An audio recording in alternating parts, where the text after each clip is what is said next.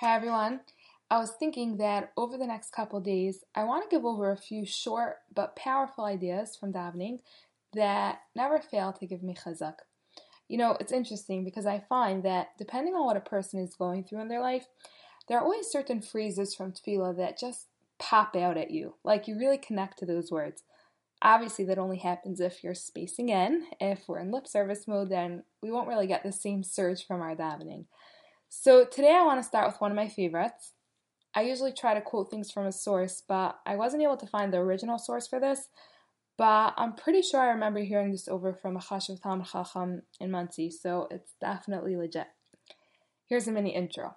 Most of the time, when people ask me, "No, so what's doing on the shidduch front?" To be perfectly honest, more often than not, my answer is not much. Somehow, at least according to the stories and articles that we read, it seems like everyone has a date every other night. But just between me and you, this isn't going anywhere, right?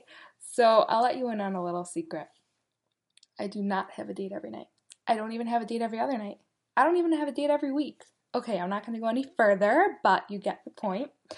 Bottom line is that we often feel like nothing is happening. And it's very disheartening. Like, here I am, davening, and zilch. Total radio silence.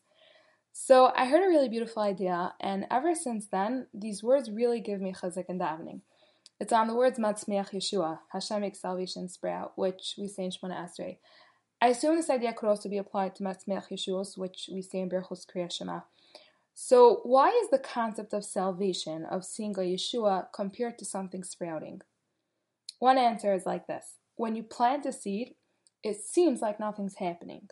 You're busy watering it every single day and making sure that it gets proper sunlight, but nothing. To someone who doesn't understand the growth process, at that point, they would probably just abandon the whole project because obviously nothing's happening. But if you're a bit more knowledgeable, you know that even though it appears as though nothing's happening, beneath the soil, events are taking place. The seed is decomposing and germinating, and then there's a bit of a lag phase while things are developing before finally, the sprout suddenly shoots through and we see the result. And it's a sudden thing, like, whoa, here it is. The same thing could be applied to our lives. Often, we're davening, and to us, it appears like nothing's happening. But in reality, Hashem is busy arranging events in the world in order to bring about our shidduch. We don't always get to see this, but I've heard tons of amazing stories of Hashgacha Pratis that Hashem set events in motion years before in order that a specific shidduch could come about. And then suddenly, it just happens, and that's Matzmiach Yeshua.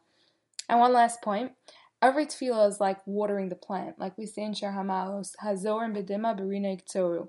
It's like we're planting with our tears, with our tefillos, so that Berina Yiktoru we will harvest with joy when the salvation finally arrives.